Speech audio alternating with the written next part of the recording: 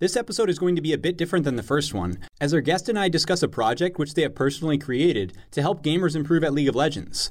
Instead of it being content-based, it's more technical and AI-based. I initially sat down with him a few weeks ago to record the first part of this podcast, and then a few days ago sat down again and recorded part 2. So we could hear about how this project is progressing and gain some additional scope of what's involved in something like this. Without further ado, I give you the most experienced Sejuani player in North America, Gunday Monday.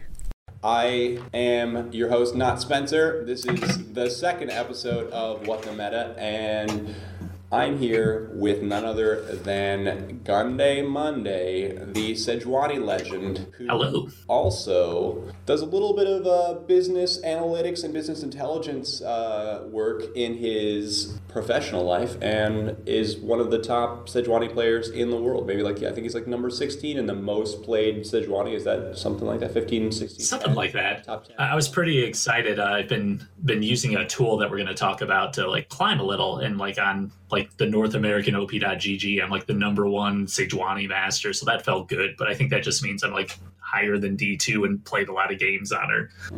But yeah, I have across all my accounts about 3-4 million mastery on that champion. And there's some people I think Antibot is in double-digit millions mastery, so that's not that impressive. But there's only a couple people that have that many games, so I know a thing or two about the champ.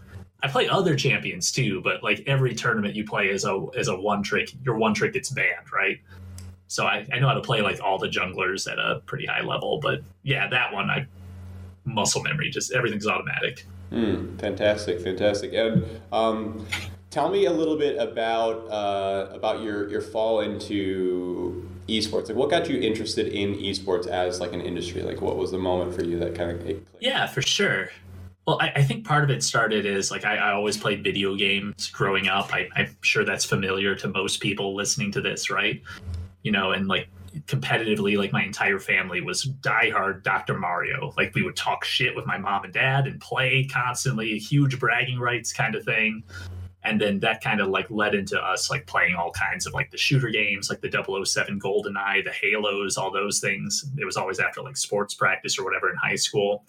And then the gaming hobby carried on in college. My freshman roommate, I guess he wasn't a roommate until later, but he lived 2 doors down the hall from me, ended up founding Panda Global Gaming, which is a pretty legit fighting game thing. Check him out if you're a fan of Smash Brothers and a bunch of other really great games. And I ended up living with him for most of my undergrad and graduate, schooling.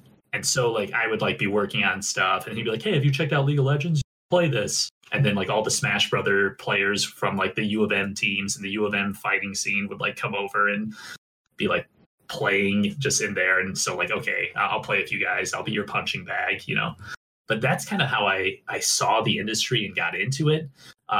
Really playing League and stuff like that just was a hobby. And then I've been coaching for almost 2 decades, since I was in middle school, really. So it kind of transitioned from me coaching things like sports. I used to run basketball camps in the summer for money, during college and stuff. I coached my freshman high school's girls team one year. We had the best record in school history. That was great, right? Nice. So pretty good at coaching, but then transitioned into League of Legends coaching just because I noticed okay, there aren't that many coaches and there are a lot of players that want to get better. Started doing that, and then a couple thousand lesson sessions students later, here we are. Now we're trying to combine it with some data science and automate it, which is my current project called tryharder.gg. So that's kind of me in a nutshell. I've been playing League since season 2 pretty consistently. Really like esports, really like that it's exploding. I mean, yesterday, Riot announced that they are doing a North American high school farm league that'll feed into college League of Legends. That'll then feed into the pro scene, I'm assuming. So it's kind of cool being in this spot and then watching all these resources get dumped into it so that it's exploding. And it's cool, you can now get free college for playing video games. You can now do that full time if you're good enough. Oh man, I wish I was born 5 years later, just so I can jump on this. But I don't know, maybe I wouldn't appreciate it then. Yeah, no, there's definitely seems like there's some really great opportunities, especially with that going on, and it seems like that they have a good motivation behind it. I think to kind of like help people organize, because it has been growing. If you look at like the collegiate scene, or at least if you just from like the job search standpoint, I've been doing a lot of like monitoring of like the job hiring sites like Hitmarker or Rect Games or whatever, and just there's constant postings for esports coaches at universities around the U.S. So well, and you have to think about it too. Like part of my like day job is in, like you mentioned, business intelligence, analytics, like strategy planning, data science. A lot of it is figuring out like, hey, what is going to happen? How can I make more money? How do I optimize things? Right. Well, generally, you want to follow the money for those kind of things. And if you look at like League of Legends, we're talking about college League of Legends, they are now giving out more and more scholarships for being good at video games. It's not just League, it's all the other ones, right? Like, so, okay, if you can get free college for this, what do people do for other things that get free college, right? Like, if you look at all those like test prep classes that cost quite a bit of money, or you look at all those like personal trainers to be good at sports so your kiddo can get a full ride and you don't have to shell out like 50 grand for their collegiate education. That's going to start happening in video games. It's already starting, but it's only going to accelerate. And now parents won't be like, stop wasting your time on that video game. They're going to be like, Timmy, did you play your League of Legends solo queue games today? Can't have fun with your friends until you have fun in solo queue. It's just weird. Yeah. But that's the reality we're moving towards. Yeah, that is as long as the money's there. That's a super great point, super interesting one. I've never really heard it angled that way, but it is exactly right. Like you definitely, I love the example of the parent giving the kid that you're going to have to be practicing your solo queue. It's a dynamic shift. Like I remember like my mom used to make me like play piano. And I hated it just because she like made me play it. And then like in college, like I was like, okay, I want to play guitar. And then I actually practiced and did it on my own just because I did it and I wanted to. So I'm wondering how that dynamic is going to change when like parents are forcing their kids to like play Fortnite or something, just on the off chance that they get really good and get, a couple bucks knocked off the tuition bill. Okay. I think that's great. It's a great introduction. It's a great way to kind of start this conversation. I want to know a little bit more about you, about your professional life. Like you talked about like your esports life, how you started at university and stuff. But talk about like your day job or what you have done. And yeah, let's just start with that. Oh, sure. So here, let me kind of like give you how I ended up in this weird space. So I've been around Detroit for like the past decade or so. Went to undergrad. I wanted to be a doctor. I was doing all those pre-med weeder classes. About junior year, I shadowed some doctors, and then it was like, yikes, this is what they do all day? I don't want to do this. I don't like this. No. Career shift. I went into like the public health world. I wanted to be like one of those CDC guys, like helping people not get sick. So I was doing a bunch of like mathematical models and biostatistics. I worked with a really cool professor named Alfred Hero III, and I got to see all this crazy PhD studies. We were trying to figure out how to predict if like army soldiers were going to get sick with the flu before they had symptoms. And we were able to do it. Like they'd take blood and we'd analyze it and we'd be like, yep, this guy's going to get sick. Like 3 days before. That was like what I was working on under a DARPA grant, right? So I went from that, and then I graduated, and I was like looking for a job, and like they cut all the funding for all the public health stuff, like right when I graduated. At the time, my partner was like doing some like med school around Detroit. So I'm like, okay, I need to find something around Detroit. I ended up at Quicken Loans doing mortgage analytics, the thing every young video game player / public health professional dreams about, right? Yeah, definitely. Yeah, and it was really great. Like at the time, there was like a team of, it was like 20 or 30 analysts, something like that. And I got thrown in the middle of that. Quicken was exploding over the next, I was with them for about 8 years. They became the #1 mortgage lender, partly because like I was helping along with, the other couple thousand team members doing their part. But that was really interesting because I got to apply the exact same kind of math and statistics and science that I was using to predict if people were going to get sick with the flu to things like, hey, is this person going to pay us? Hey, like, what's the best possible deal for this person? It's all the same math. It's just the nouns changed. So instead of like flu virus, it was like mortgage, which is just super weird to think about. But if you frame it right, you can still kind of have fun with it. But that was really nice because I got to work at this technology company that had quite a bit of resources. And even as a relatively junior person, I was like working with like CEO level people to solve problems. Like I think I did some work at one point that like President Obama reviewed, and like, cool, he agreed with me, and I got to change a mortgage law. Like, but Nice. kind of cool. But anyway, so a lot of the skills there, like, hey, let's do some health diagnostics. Let's build some KPIs to figure out, okay, is this thing broken? Is it going to break? What do we do about it? And then automating that and figuring all that stuff out. You get to meet some really cool, smart people. You get to figure out how to build really intricate systems that can tell you different things. And the skill sets that I kind of developed as I was learning and growing at this mortgage company, I'm now like, what if we did all this stuff, in esports and video games?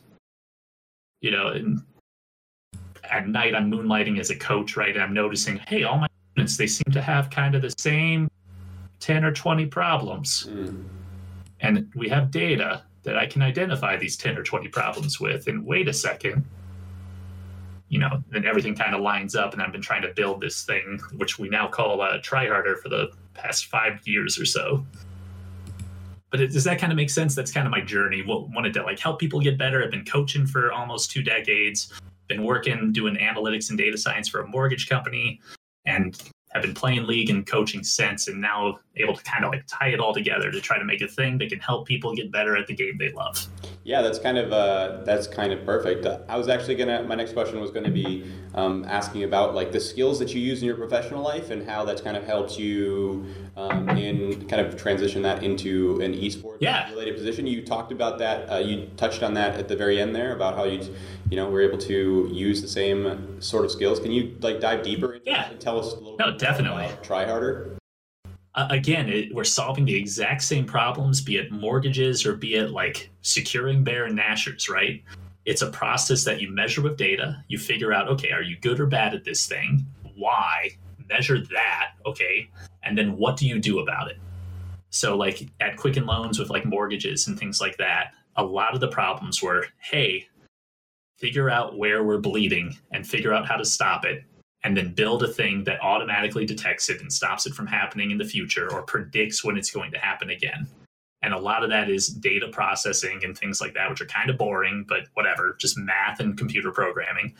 But the core concept of being able to recognize a pattern, act on it, and then provide insight so you can do something about it, that's the important thing that we've been able to take from our day jobs and kind of apply to video games.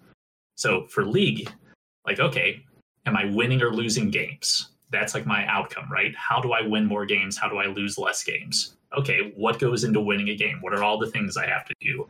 League of Legends, you win the game by destroying the enemy nexus or making the enemy team surrender. Good players won't surrender, so we focus on destroying the nexus. What do I have to do for that? I have to kill the 2 nexus towers. What do I have to do for that? I have to kill an inhibitor. What do I have to do for that? I have to kill an inhibitor tower. What do I have to do before that? I have to kill an inner tower. What do I have to do before that? I have to kill an outer tower. What do I do before that? I have to push minions up so that I can right-click it. What if the enemy team tries to stop me? I have to kill them and force them out using strategery and advanced gameplay. Okay, that's a lot, but we have data for all that. It's free thanks to the Riot API. We can measure everything. We can figure out where you're good, where you're bad, where you can improve. And if we can do that, here's the data. Here's the insight. Are you good or bad? And then here's what you do about it. And that's the coaching. So again, it's the same problems, just applied to different nouns. And that's kind of what we've automated at scale now with TryHarder. Yeah, great explanation. Thank you. What's something that you've learned in the past year? What is like a new skill or something that you've just learned about, like a new skill? New skill. Does it have to be video game related or just in general? No, just in general. Just something new, something that, kind of excites you. Just like tell me something, yeah. Well, here, I'll bring it back to TryHarder. So one thing that I've been learning about with this, before I've always been like the math guy that'll come in and do some stats, and then I'll try to figure out like some of the subject matter.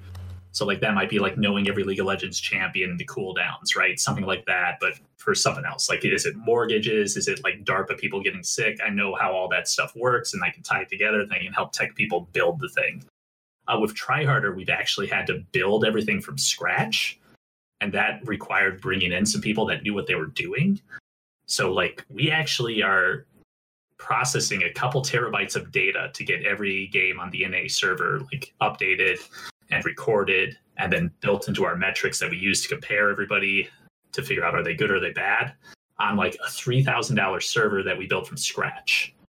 And like that took some finagling. Like we had to learn some really cool, I guess, software tricks, some hardware tricks. We had to like figure out, okay, where can we get some cheap parts? We can harvest them from these other places. We can hit up eBay for some things, because we were like self-financing all this. And that's like a world I've never been a part of. I've always been like, okay, you guys deal with that server stuff off in the shadows, right? It just magically works. Nah, there's like a lot of effort that goes into that.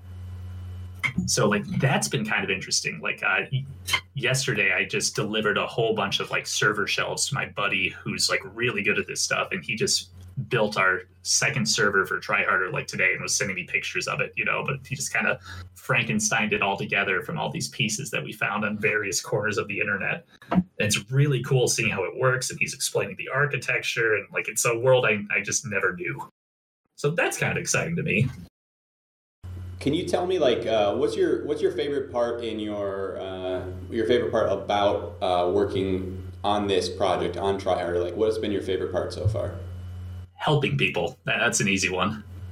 That's always my favorite thing. Like whenever I play games, I always like playing the support player or the tank player, and then I like being a linebacker peeling for my carry, running behind me, you know, to the finish line, to the touchdown, to whatever it is. So, like, what's cool about this is, as one person, you know, I'm limited by time. So like if I've coached a couple thousand people over the last 7 years, mostly in League of Legends, sometimes in basketball, sometimes in analytics and stuff like that. But, you know, I can only coach like one person at a time. You know, maybe I'll get a team and it will be a little more, but, you know, still very few numbers. With this TryHarder application, we're building an automated thing that tells people how to get better. I have the potential to still like dump my brain into this AI that's learning all this stuff, recognizing all these patterns, being like, here's how you need to improve. But I can use this tool to dramatically amplify that so I can help more people, which is like really the goal, right? Make everybody better, make everybody hit their goals. That's awesome. Super noble of a plan. I like that. That was kind of the same, as long as it's a very similar parallel with my work at ProGuides. You know, the goal there. Yeah, definitely. Was to make or help other people get better, improve at the game. Because, you know, when you think about it, when we invest such a large amount of time and energy, both emotional and, you know, not always physical, but definitely emotional and mental energy towards this thing, man, if you're just stuck in Elo hell, you know, or your version of Elo hell, then it's not enjoyable. You have those are the players we want to help, you know, because like I've coached a bunch of people and they think they're great, and we watch a game and I'm like, hey, you just made 10 mistakes. And it's like, oh yeah, I did. You know, the good people that climb will say that. Other people will try to deny it, and you got to work with them a little to make them see. But yeah, if we can do that kind of thing, it'll help. Like, you know, a little selfish too, right? Like if everybody gets better, suddenly the quality of my solo queues go up. You know, it'll be a lot more fun supporting someone that knows what they're doing versus like what I sometimes get matched with thanks to Riot's wonderful system. But you got to do well by doing good, right? Absolutely, and it's kind of funny. It's also you're technically, like, if you do your job well enough, you know, like you become out of a job in a way, like, right? You're just trying to get these people up to a level to where, you know, where they can no longer need your services or no longer need your coaching. Not only do yes and no. Can I interrupt you? Sure, go ahead. So what TryHarder is doing is a lot of the easy stuff, and eventually we're going to get to the nitty gritty thing. Right now it's measuring fundamentals. Like some of the other coaches that I've talked with, because I want them to use the tool too. This is a tool for coaches as well as players, are bored out of their mind giving the same lesson over and over and over again. So whenever I see that pattern in tech, I'm like, okay, cool, automate, which is what we're trying to do. But okay, now you have a thing that automates the boring stuff. All right, person comes in, pays you money to be a coach. what are my problems? Oh, here's this tool. It tells you, oh, look, you need to work on your fundamentals. De-essing is bad. You're dying too much here. Looks like your vision is bad, which is why you're dying. Oh, you need to the jungle work so you don't die to these jungle ganks over and over, which is why your CS is bad. Cool. Do that and you'll be fine. 5-minute coaching lesson where before it might have taken 2 hours to get to that. And then when they come back and they actually have really interesting nitty-gritty problems, cool. Now you can go into the stuff that is hard to automate, that is hard to use like machine learning for. And that's where coaches like have real excitement, because then they can use their expertise and skill to help someone elevate to a level that normally they'd be wasting their time being like, here's what a last hit is. This is what a champion, you don't have to cover the basics. You can skip to the fun stuff. Not necessarily putting myself out of the job, just making the job more fun, more exciting, a little bit more challenging. I like that. That does seem fitting. And speaking about the job and like kind of helping people, as far as esports wise, what's like been your greatest sacrifice? Like what is there something that you've done or something that you've had to like kind of give up to maybe put more time into esports, or was there some? Oh yeah. So tell me about like just a sacrifice in general. Sleep. There you go. Like when you're holding down a day job, right? It's usually not just 40 hours. Like I think at Quicken I was putting in like 50 hours a week, plus commute time, which was with traffic and accidents around Detroit, sometimes an hour, going in, coming back, right? So when do you have time to do the other stuff? When do you have time to like get better? When do you have time to listen to podcasts like this one to like learn about the industry, learn about tricks to like, get better at the game, right? Well, you don't. You got to give something up, right? So like maybe I went to a few less concerts. Maybe I slept a few less hours so I can get some more games and so I can coach one more person. So I could like code a little bit more of my automated coaching tool. But man, mostly it's just the time it takes to like build the expertise, to build your skill set. And that has to come from somewhere. And you also have to pay the bills. And like people like you who were able to work for like pro guides and stuff are sometimes lucky enough to do both simultaneously. But it's tricky if you're like stuck in another industry, but trying to do this one as well. Yeah, there were like some days where like, okay, I take like an hour long instead of like having lunch, right? Because I stayed up until 4 a.m. coding a thing. Yeah. Like, okay, I can do that, try to get some sleep back. But, like that's not really sustainable over a long enough period. Like you need to take care of yourself too. So you got to sacrifice some stuff. Hopefully I didn't take too many years or too much wax off my candle, burning it at both ends. I don't know. Yeah, no, I think you're doing a pretty good job. That's definitely something that I experienced as well a little bit. Even at Pro Guides, even though I wasn't, typically. Esports was my job a little bit, but I still put a lot of hours in, and those naps during midday or mid-afternoon or whatever, or even in the evening. Yeah, sure. Definitely saved my life. I'd say when I was in LA. And I was lucky enough too. Like we kind of talked on this, but a lot of the skills I was developing job directly applicable to some of the stuff we're doing now. It transfers over, so it's not like it's one thing over here and another thing over there. Like if you can frame it right, everything can kind of feed into itself. So I was lucky enough that I was able to see the big picture and take skills from one place and apply them to somewhere else. Great. Which is always a good skill set to learn, right? Like if you're reading a book, watching a TV show, you can always apply that to your gameplay or something. Like are you a Game of Thrones fan? Yeah, definitely. I don't want to piss off all your listeners with spoilers. Yeah, no spoilers, but there's one episode where maybe a little bit of medieval warfare strategy might have made it so certain things happened a little bit differently. It was fun talking about that with a few coaches after that episode aired. Yeah. I don't know, but the point is you can take information, you can take ideas, you can take strategies from any medium and apply it to something else if you just frame it right. That's like a really important concept I think I've learned over the past decade doing this. Awesome.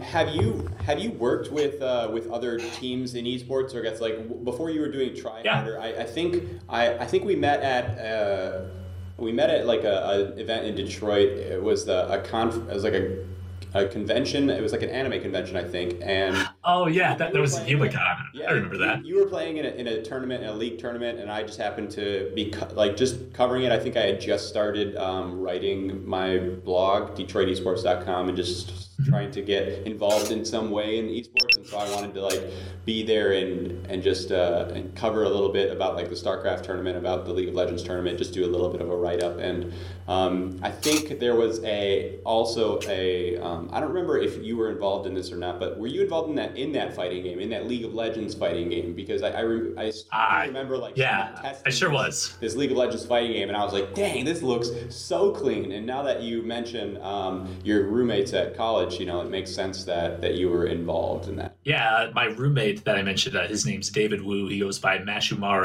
online. He is one of the co-founders of Panda. Him and Samurai Panda, Alan Boone. But he was the one that programmed and organized the 200 people working remotely on that game. I was lucky enough to run part of the social media campaign for that, and I did a few of the musical tracks for that, and then play tested it.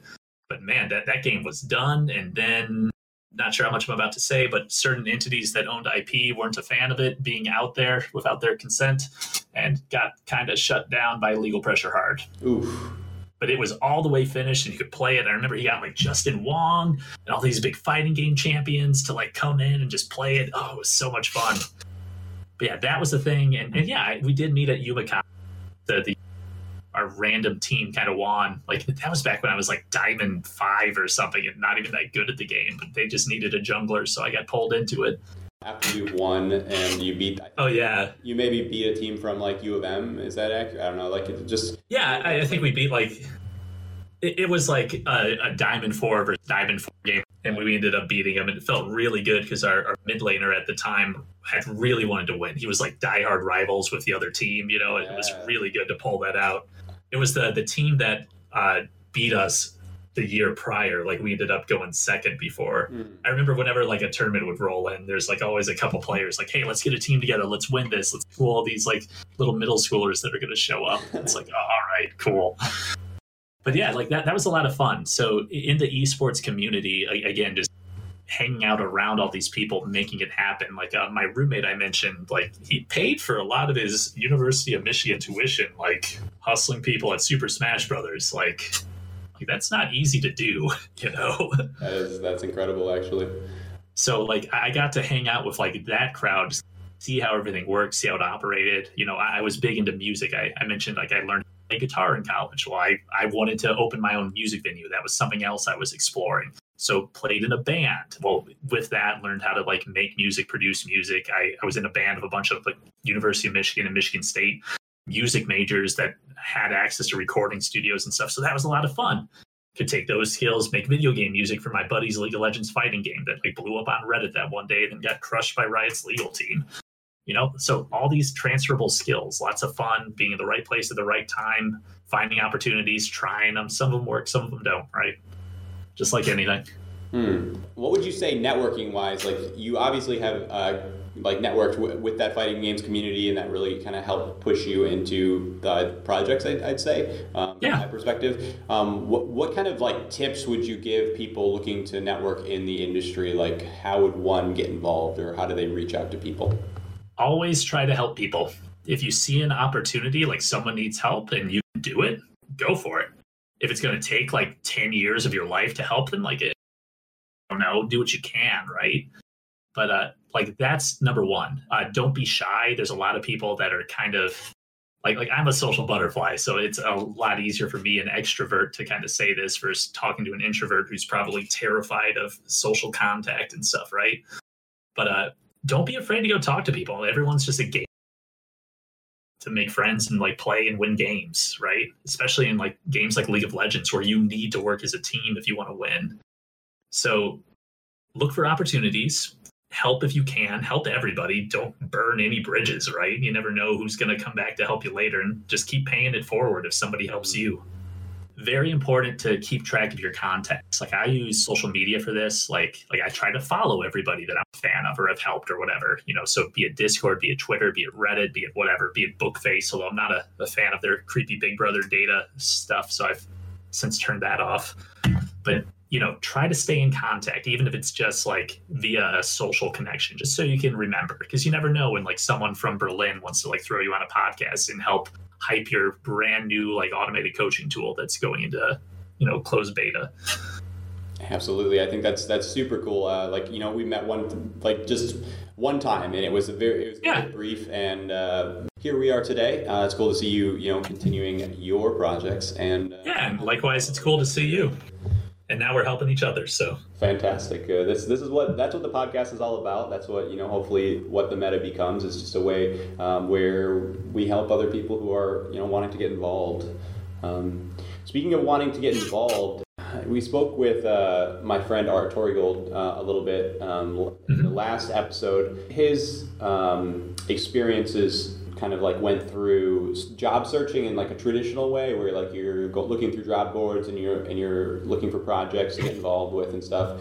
Now, you said already that you would offer people, like some sort of value. And I think you come from more like the project based, like where you're creating your own projects for the most part, or so in that sense, like how is that different? Like for you landing a job in esports, it's not like a traditional job, right? Like you're not reaping the rewards, of what the company has already built before you've entered their sphere or whatever. Like, but basically, how do you like identify like where you can contribute to the industry if you do decide to go the non-traditional job route and actually in esports, I would say just doing it is actually maybe the esports way. So maybe this is the traditional esports way of doing things. But how would you? I would say it's like the wild, wild west where anything goes right now, just because esports is such a young industry. And sure, it's progressed quite a bit in the past few years. Like now there's some serious money flowing in from a ton of people.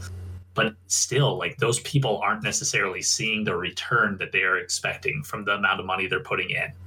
People are saying there's like a bubble building that might burst. So the question becomes, okay, how can you help them get that return? And again, this is me talking kind of from a financial background, right? The other aspect is, how can you give people something they value? And how can you do it without being redundant? Like if you're just trying to get a job, right, and someone's already doing it and their thing works fine, why would they ever hire you? What do you bring to the table that they aren't already doing? So probably for creating that value or for getting your foot in the door and then getting hired and then getting paid to do this kind of stuff, you have to show that you can do something that they need, that they do not have. And the they is just whoever it is. It could just be, people with money willing to pay you for a service. It could be, that big team that you're applying to coach for or manage for or play for. I don't know. But you have to show that you can give them something that they don't have that has value, whatever that value might be. Like players, there are a few teams that balance different metrics. Like there are some League of Legends teams that have players that aren't very good at the game itself, but are very good at like social media. So like it seems like a weird thing to say, but if you think about it, the team's job is to win games, sure, but also to make money. And if you have like more of a reach, like there's that one support player that, he's not the best mechanically, but he has 10 million Twitter followers or something, and they're all not bots. He's a very dank memer. His memes are the dankest, the finest memes. So like, it's weird, but there are all these opportunities that aren't obvious that are there if you're looking to make the connection, right? And right now, like people are looking for, okay, we got this big team. We paid like Riot $10 million or whatever it is. Spot. How do we make money? Are we selling like hoodies and stuff? Are we doing meet and greets where you can like buy autograph things? Are we selling ad revenue? Are we selling sponsorship patches like on NASCAR for the jerseys or whatever? Like, I don't know. There's all these revenue streams, right? So if you can think of something that can make money, that can provide value, that can provide something that can make the fan experience better, that can do all these things these people with money care about, cool, do it, show them. And then find a way to get paid for it. Again, do well by doing good. But yeah, recognizing that is tough. I'm not saying it's easy. It's just you got to find a thing. And I would try to do it around your skill set. If you personally, an ambiguous person out there that I'm trying to give advice to, cater it to yourself so that you can be the one. I think that answered your question, right? Absolutely. Yeah, it did. Okay. Definitely. You've talked a little bit about try harder. Sure. Can you is there anything else you want to kind of like tell me about this project? Like how do people find specifically Try Harder? Tryharder.gg is our website. Right now we are in closed beta. It is Thursday night, Friday morning. We have been in beta for less than a week. We launched Friday night at 9 p.m. Eastern Standard Time last week. If you would like to try it out, join the beta.tryharder.gg. And you can put your email in, and we're sending it out in waves so that our little baby server doesn't choke and die. But very young, that is the best place. There's a Discord link in the sign-up email that you'll get, and you can interact directly with me and the other devs and a couple players that are trying to get better. It's kind of fun. You asked if I did stuff with teams before. I've coached a few of the college teams. I've coached a few amateur teams, and a lot of the coaches I've worked with are in the beta right now being like, this is pretty cool, but this sucks, fix it.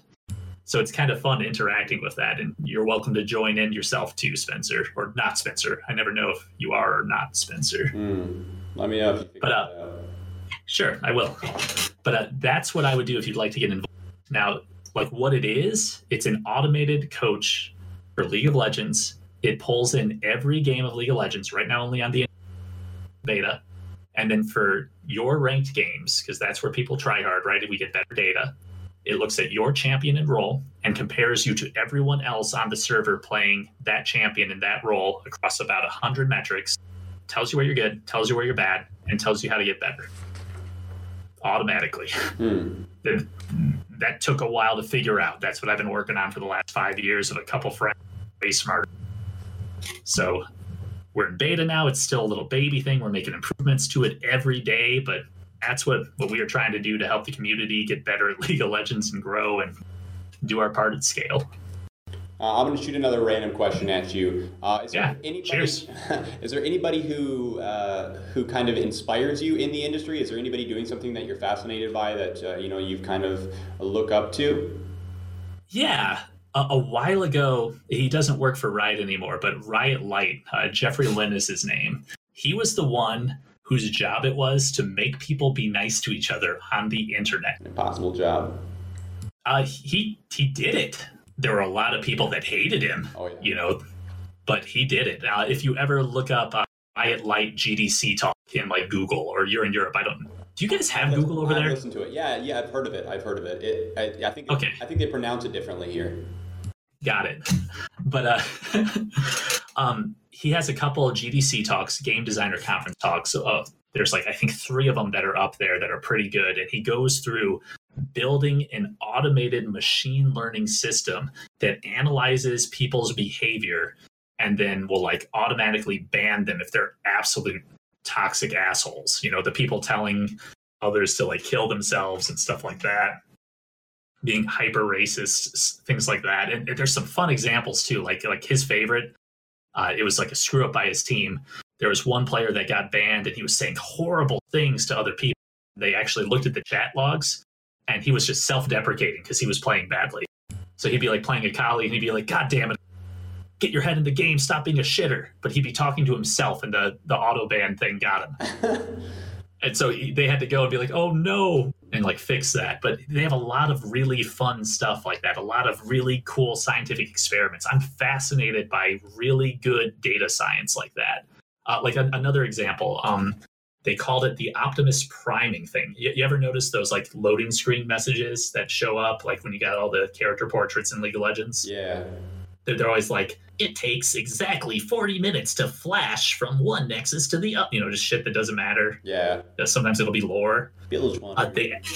Those are actually giant multivariate cohort tests where they are trying to prime the people playing to see if they can make them be nicer or play better or be less of an asshole. So there are very small things they'll do, change the color of the text. And you think something like that wouldn't matter.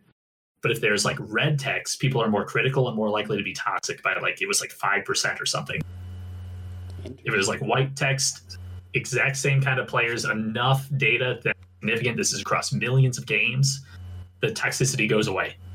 Jeez. So he has done all this cool shit and it's all kind of chronicled and he tells the story really well of here's what we were trying to do. Here's how we set up the system to measure design and kind of control for all these weird variables and see if we could do it. And then they did all this mad science on us gamers just trying to like grab Elo, and most of us didn't even notice. So I really like people like him that go out and like try to help people using good data science and make things better, you know? Definitely, yeah. I mean, I know who he is, and I think I've heard one of his talks, and I'm very fascinated with the work that he's done. Bit of a controversial figure in some sense. Oh yeah. As far as the professional work he was doing, it was a task that you would never really get the full recognition that you're working towards, because everybody has their own opinion, and everybody, it just becomes. And they actually succeeded too, and they have metrics to show this, measuring the toxicity. It's pretty easy to get, that kind of sentiment from all the text that we're typing to our good teammates when they do a great job at all their gameplay, right? Absolutely. Got to encourage them. Anytime you give someone, a little bit of criticism, it's always good to buff their ego a little bit beforehand. But yeah, like he actually has hard data showing that it works. And I know some people are just hiding it, but cool. All the people like me that are just trying to play the games don't notice when you don't tell me to, KYS, kiss myself or whatever. Yeah, that's it. So... But anyway, he is someone I really like and respect, even though there is other stuff, but a big fan of his work and big fan of the impossible task that he built a team around and tackled. Like, can you imagine if that was your day job? It'd be really fun, though. And they screwed up sometimes, right? Like, they would ban accidents. It's part of the learning process, but they went in and fixed it and made amends. Like that one guy that was self-deprecating, right? Like, he gets his account back. Yeah, of course. This is the part where we jump ahead 2 weeks and see how things have progressed with the TryHarder project. Tell me about TryHarder and tell me about how some things have updated. You've put some work into it. I've had some time to take a look. What's new? Yeah, we are really excited. We've fully launched our beta. It's still closed, but we're trying to get a bunch of people in to like test our servers. So join the beta.tryharder.gg if you want to test it. I'm excited because my piece was programming a coaching AI. And I have done my part. Like, we're pretty much done with the minimal viable product, the MVP version. Right now, our automatic coach is smarter than me.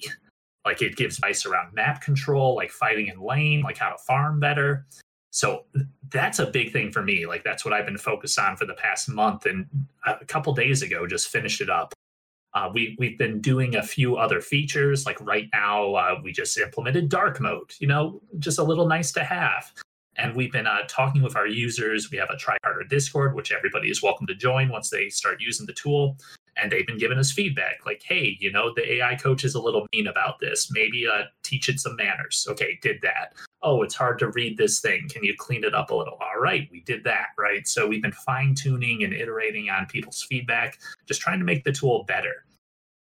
So it's pretty fun right now. Like I've used it to climb. I think I hit Diamond 1 a little while ago, just coaching myself with the tool on a champion I don't know. I plugged like Rick Fox's information in. You can see my tweet about it if you're curious. And it pretty much was just like, hey, work on your game farming. First 10 minutes, you're worse than like 95% of the player base, Rick. If you fix that, everything else is good. So it's been kind of cool being able to mess around with this thing I've been working on for like 5 years now that it's kind of done. And now I'm just excited to share it with everybody else. So tryharder.gg if you'd like to sign up, join the beta.tryharder.gg if you want to help with some early access feedback. We are insanely proud of what we built. This is, for me, I've been the oldest member of the project, working on this for about 8 years now. And some of that is thinking about it, right? Over the past year or two, that's when the 4-person team has really dug in and built this out, rolled up our sleeves and got in our hands dirty. But I am very excited for people to try it out. Right now it is free. Please, please, please invite all of your friends that play League of Legends. Join the beta.tryharder.gg or tryharder.gg. There's a button to click if you'd like to join it. But just looking for people to try it out, give us feedback, tell us what's good, what's bad, and how we can get better. And trust me, the AI coach will do the same for you and your game. Okay, so say someone is really fascinated with what you are doing in data collection and AI. How would someone get started on this path and gain experience in it? So my advice to this hypothetical someone would be to try and build something in this space. Pick something you're interested in, doesn't matter what it is, try to build it. And then when you get stuck, that's when the real learning begins. Because if it's easy, like I built some crazy stuff in Excel. Like I think I built a neural net in Excel that predicts like, okay, based on output performance stats in Mario Kart, here's what character you should play, because some characters are faster and give you a faster time but are harder to control, right? So like I think that was like one of my first experiences, like picking that kind of tech apart and figuring it out. You don't always need really crazy tech or expensive servers, but sometimes you do, and that's when you learn new things, right? So try to build something, find something that you're interested in, and then figure out, okay, what do I need to build this? And Google is your friend there. So like if you're stuck on specific X, Y, and Z, search through that thing. If you're trying to do, like some crazy like classifier model, Google classifier models. Find an example that you like and maybe try to replicate it. Twitter is amazing for reaching out to people that know how to do this kind of stuff. And you can ask questions of these really awesome data science type people, and they'll just answer you, as long as you're not being a jerk. I've gotten a lot of interaction with people like, hey, I read your paper that you put out as a PhD. I really like this method. I'm stuck on this part, though. How can I do it? Oh, that's an error. We actually found out that this is how you do it. I've gotten responses like that. But you have to kind of step out of your shell and ask. And people are there to help you. The people in this community want everyone to succeed, want to help you out. And if you're going to eventually get hired to build cool stuff all the time, then you're going to want to be talking and building your network in this space anyway. So might as well multitask and learn while making those connections that you'll need later. And I mean, that might be a fun project in itself. Build a network graph of all your social connections and then try to do some fun modeling around that. But try to build something. You're going to get stuck. That's fine. Learn how to Google to figure out what you need to do to fix the problem. Reach out to people on Twitter and build like a Twitter network. I really like Twitter because tech people are active on Twitter. And then try to build something that people want or need, because if you have that just sitting in your portfolio and out there publicly, like, hey, here's a thing I did, people will reach out to you with opportunities. Or when you reach out to people with opportunities, like, why should I care about this guy? Oh, because he or she, built this thing. So a little bit easier. Let me give a shout out to my good friend Nick. He goes by Napster in Blue on Twitter, and he has a really good blog where he'll just do like some deep dreaming, crazy algorithm stuff and combine shit posts together, just because he wants to learn the tech and can. And then he'll throw all of his code on Git. I think he just built his own Tinder app where you plug whatever images you want and either upvote or downvote them, kind of like swiping one way or another. And again, threw all the code up on Git. He streamed the whole thing on Twitch. So really good creator that you can reach out to, ask questions about, and also, one more person for your network. But yeah, do all those things and you should be able to get started, figure it out. Again, happy to help if anybody needs assistance or direction or whatever. Just reach out. Can you tell me about a time that you failed in your professional life and how you reacted or what you did to overcome that failure? Yeah, that's a fun one. People are always upset about failures, but really lose is improve. Every time you fail, you should try to turn it into a victory by learning from the mistakes and making it so that you won't replicate them in the future. Let's talk about League of Fighters. If you're not familiar, a while ago, one of my college roommates decided to make a fighting game, a very good fighting game, with League of Legends characters as the main characters. He spent a year or two coding this out, recruiting a team of about 200 different artists, musicians, testers. He had a whole bunch of different people helping him promote and move the thing around. He was working with conventions and fighting game professionals. Like I think Justin Wong at one point was playing the game and showcasing how cool it was because he did a really good job balancing it. I was one of the 200 people in that team, not playing a big part, but I made a couple of the songs that were played in the background when you were beating the crap out of Annie and throwing chickens with Tryndamere at the opposing player. But we spent a ton of time in that project. I remember I drove up to like a 3-hour drive away to Grand Rapids, recorded at Coldwater Studios with the Mustard Plug group up there. Like I actually got their drummer, one of my favorite bands, to just drum on those tracks, which was kind of cool. So I had all these really amazing things happening where, like, okay, I wrote out these songs. I got one of my favorite musicians to drum over it because I don't know how to play drums. I just did the guitars. We got everything working. All right, man, we hit the front page of Reddit. It got a couple million people looking at our video. Cool, neato. And then it all fell flat because a certain entity that owns the IP to League of Legends characters did not want it to proceed the way that my friend who was orchestrating the whole thing agreed with. Let's just say that to be PC and not get anyone in trouble. But that was a huge learning for me because, like, the guy poured his soul into that project. He spent every waking moment building it and got it to a point where it was better than a lot of the games out there. Like, I remember playing one of the test versions on my computer and, like, wow, it's actually balanced. You know, it's not like some things where there's a bunch of broken combos and some characters are good or bad. There were a bunch of cool ways where you could dodge and counterplay. Like, you had summoner spells on cooldowns. Like, Flash would actually let you flash in the game. You can use that to mix up and break up combos and things where other games don't have that. And all kinds of really cool things. The art was super, super good because we had a bunch of really talented people doing it. And the project just fell flat on its face because the IP owner didn't want the thing to happen. I think at the time they were building their own or something. Again, that hasn't come to fruition in the years since. But that taught me that you want to be careful how you spend your time and effort. Like, for me, it wasn't that big of a deal. Like, I got a couple tracks out of it, and, you know, I had fun hanging out with some of my, like, musician friends that were amazing, and, like got to interact with them and build that network that we talked about already. But, like, for him, like, he was planning on doing this full time. And what's nice is he turned it into a win, too, because in building this out, he made a pretty big name for himself in the fighting game community. And from there, he launched Panda Global Gaming with one of his buddies. And, like, he's been doing that since and has been quite successful. I think I'm wearing my Panda Global shorts with the badass growling panda on them right now. So big ups to Mashu Maro for shooting for the stars, failing, and then just throwing himself back up into the heavens and going big again.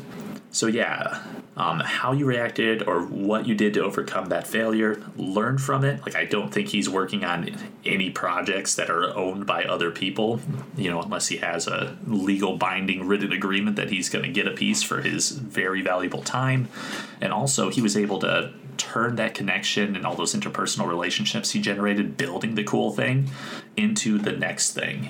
So again, that lose is improve mentality. Like, every time you have a setback, find a way to turn it into something big. That's very important, especially in, like, esports and the video game scene, where you're going to lose a lot because there's a lot of people trying to do things, and most of them are pretty talented. Learn from them. When they, like, wipe the floor with you, might as well get something out of it. You're a people person and seem to thrive in the spotlight. You would have to be to succeed at a company like Quicken Loans. Some of my listeners might be preparing for interviews in the near future, so I would love to hear your recommendations about how to best prepare for a job interview. Maybe from a perspective of both an introvert and an extrovert, if you can. How do you prepare for a job interview? From the perspective of an extrovert and an introvert. All right, let's do extrovert first, because that's what I'm good at. First of all is fair in love and war. You do not have to follow the rules for getting a job. You should cheat. Have you ever looked at a big company and there's, like, an owner and they have a last name? Let's say, you know, like Smith or something. You may notice that a lot of people that work there also have the last name Smith. It's not because they're, like, talented and more handsome than everybody else. It's because they cheated and used their interpersonal connections. And it's not cheating. It's just how the real world works. So from an extrovert perspective, my number one advice would be to flex your network of people. So ask everyone that you directly interact with, hey, I need a job. I'm looking to do this. What can you do for me? Can you help me out? Can you get me in where you work? Do you like it? You know, that'd be good too, right? You don't want to get into a job that your friend hates if you're going to hate it too. But, you know, if there's something out there, like, see if you can use your friends and family and acquaintances and people in your network to hook you up and help you out. A lot of these companies hiring things will just get 10,000, like, botted resumes thrown at them. And you have a very small chance just because of the sheer volume of getting through. If you have a friend or family member that works there already refer you, you usually pass that 10,000 line, and then you're being considered against tens of other people. Dramatically increases your chances. And because they referred you, they're putting their name behind you, there's a little bit more credibility. You'll at least get a call back, that kind of thing. So from an extrovert perspective, I would do that. Everybody you interact with, I would send thank you emails following up, be like, hey, thank you for the time, appreciated this. Do the thing. This is a mistake I always make because I get nervous in my interviews sometimes. I try not to show it, but I still get nervous. But get their contact information so you can send those thank you emails. Like I think I just interviewed at a place the other day and forgot to do that. And so now I'm like, well shit, how do I stalk them on LinkedIn and then send them a message there? And some people don't even log into that unless they're looking for a job, so that's weird. Like, just get their contact information. Having like business cards doesn't hurt. You can go to a Kinko's or something. Excuse me. You can go to a Kinko's or something and just get those printed out for relatively cheap. And then you have something with your contact information on. You can be like, and if they don't have one, be like, oh, you can use one of mine. Here, just write it on the back. You give it back, right? And then you look like you're the real deal. They have a physical reminder of you that should feel nice. Like you use like not some flimsy floppy paper that'll get soaked in the sweat from your hands as you shakily hand it to them. No, you want something strong and firm that they'll remember you by. But flex your network, use your contacts, do that. Okay, so that's first thing. From an introvert perspective, and this will work for extroverts and introverts, but this is something that introverts will probably need more. Practice is king. Because if you're an introvert, you're probably not as practiced as extroverts at talking to people. So I would do mock interviews with your friends, with your teddy bear, with your dog, with your cat, whoever. Just walk through some stuff, have someone like throw a question at you or say it, role play it out loud, and then answer it. And when you're doing this, try to stand up and write on a whiteboard or a chalkboard or, I don't know, draw off erasable markers on your wall or window. The window's probably better than wall. You want to get that security deposit back. But practicing is king. If you don't practice, you will not be prepared. Your brain will not have the circuits to multitask because they're going to ask you to stand and draw something, or you're going to be in a suit or nice dress or something and out of your element trying to interview for this job. Things aren't going to go as planned. You're going to be like late because of traffic or something, right? And you're going to be a little flustered. Well, if you've practiced and you've gotten to the point where it's just muscle memory reflex versus you're doing it for the first time, you're going to be able to roll with those punches a little bit easier. You're going to be a little more calm, a little more collected. You're going to have a better interview. One advice that a friend of mine actually gave me was practice interviewing with jobs that you don't want to get hired for. Because if you do that, then if you have a bad interview, it doesn't matter. You don't want to work there anyway. There are a lot of jobs, specifically in esports, that don't pay. They like offer to pay an exposure. They offer to, here's a contract for 1 week, and we might pay you at the end of it, maybe. Those are great jobs to practice interviewing for. Because then when you get them, because you will, because they're just trying to get any poor sap who wants to do work for free, you don't take them. And if you screw up or if you're nervous and you stutter or whatever, like, cool, it's fine. It doesn't matter. Get that one out of your system, so when you go interview for like the real job that you actually want to work for and will build a career at, you won't repeat those mistakes. Lose is improve. So do that. Luckily, there are quite a few of those, specifically in the esports field. Like, just give it a Google. I'm sure you will find a bunch of them. And those are great opportunities to practice on. So I would do that. When you are practicing, stand up and try to do something with your hands. A really smart Google engineer had just put out it was like a course that Stanford or one of the Ivy League schools teaches from like interviewing for Google. It's like the name of the course. Just ridiculous. You take a class about how to get a job. Like people just have these weird perks from going to places like that. But one of the tricks was juggle something in one hand while you're answering the practice interview questions. And what that'll do is get you focusing on multitasking, like put more strain on your brain while you're answering these things. And then when you go to the actual interview and they ask you to, stand up and draw out your thoughts on a whiteboard or diagram out some code or map out some big A/B test or marketing plan or whatever, then you've practiced doing that, because compared to like juggling, it's probably a little bit easier to just draw a thing that you've practiced and know. There are resources like that out there, by the way. It's fine to go out and just Google, how do I prepare for an interview? Another thing, too, most people ask the same standard questions. So you'll get a lot of the same questions over and over and over again as you practice, especially at those fake companies that don't pay people. Write them down. Have stock answers for them. I recently interviewed at a place, and they actually had a here's how to prepare for the interview website blog post that was amazing. And one of the things they mentioned is there are behavior-based questions like, tell me about a time that you failed, like what Spencer just asked me.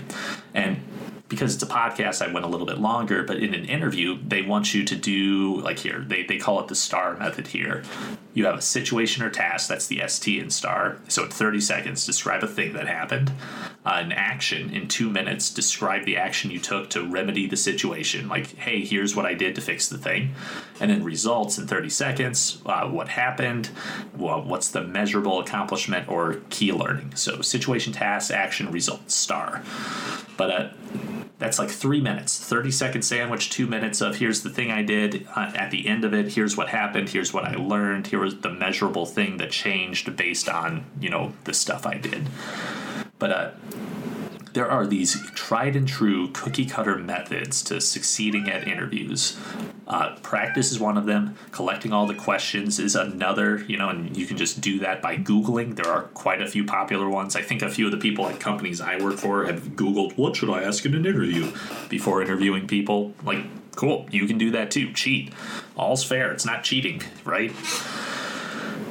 And then the last piece, try to make it easy for them. That STAR method is really good. I had been looking around for stuff for a while and had never heard of that until I interviewed at this one place. And now I'm using that just in other places in my life too. Another thing, one of my friends used to work in recruiting, and they said that you want to actually kind of play to the different sections of the interview. Most interviews will be a screening layer where it's somebody that doesn't know the nitty-gritty of the job, and they're just looking to check boxes off a list that someone else who does know the nitty-gritty has given them. And they're doing this on the 10,000 people we mentioned earlier. Their job is essentially to figure out 3 questions. Can you do the job? Do you check all the boxes on the job thing that I'm looking for? Will you do the job? They're going to do a background check. They're going to talk with you a little and figure out if you are actually a competent human being worth giving money to in exchange for labor. And then the third piece is generally, are you a good fit for the company and the role?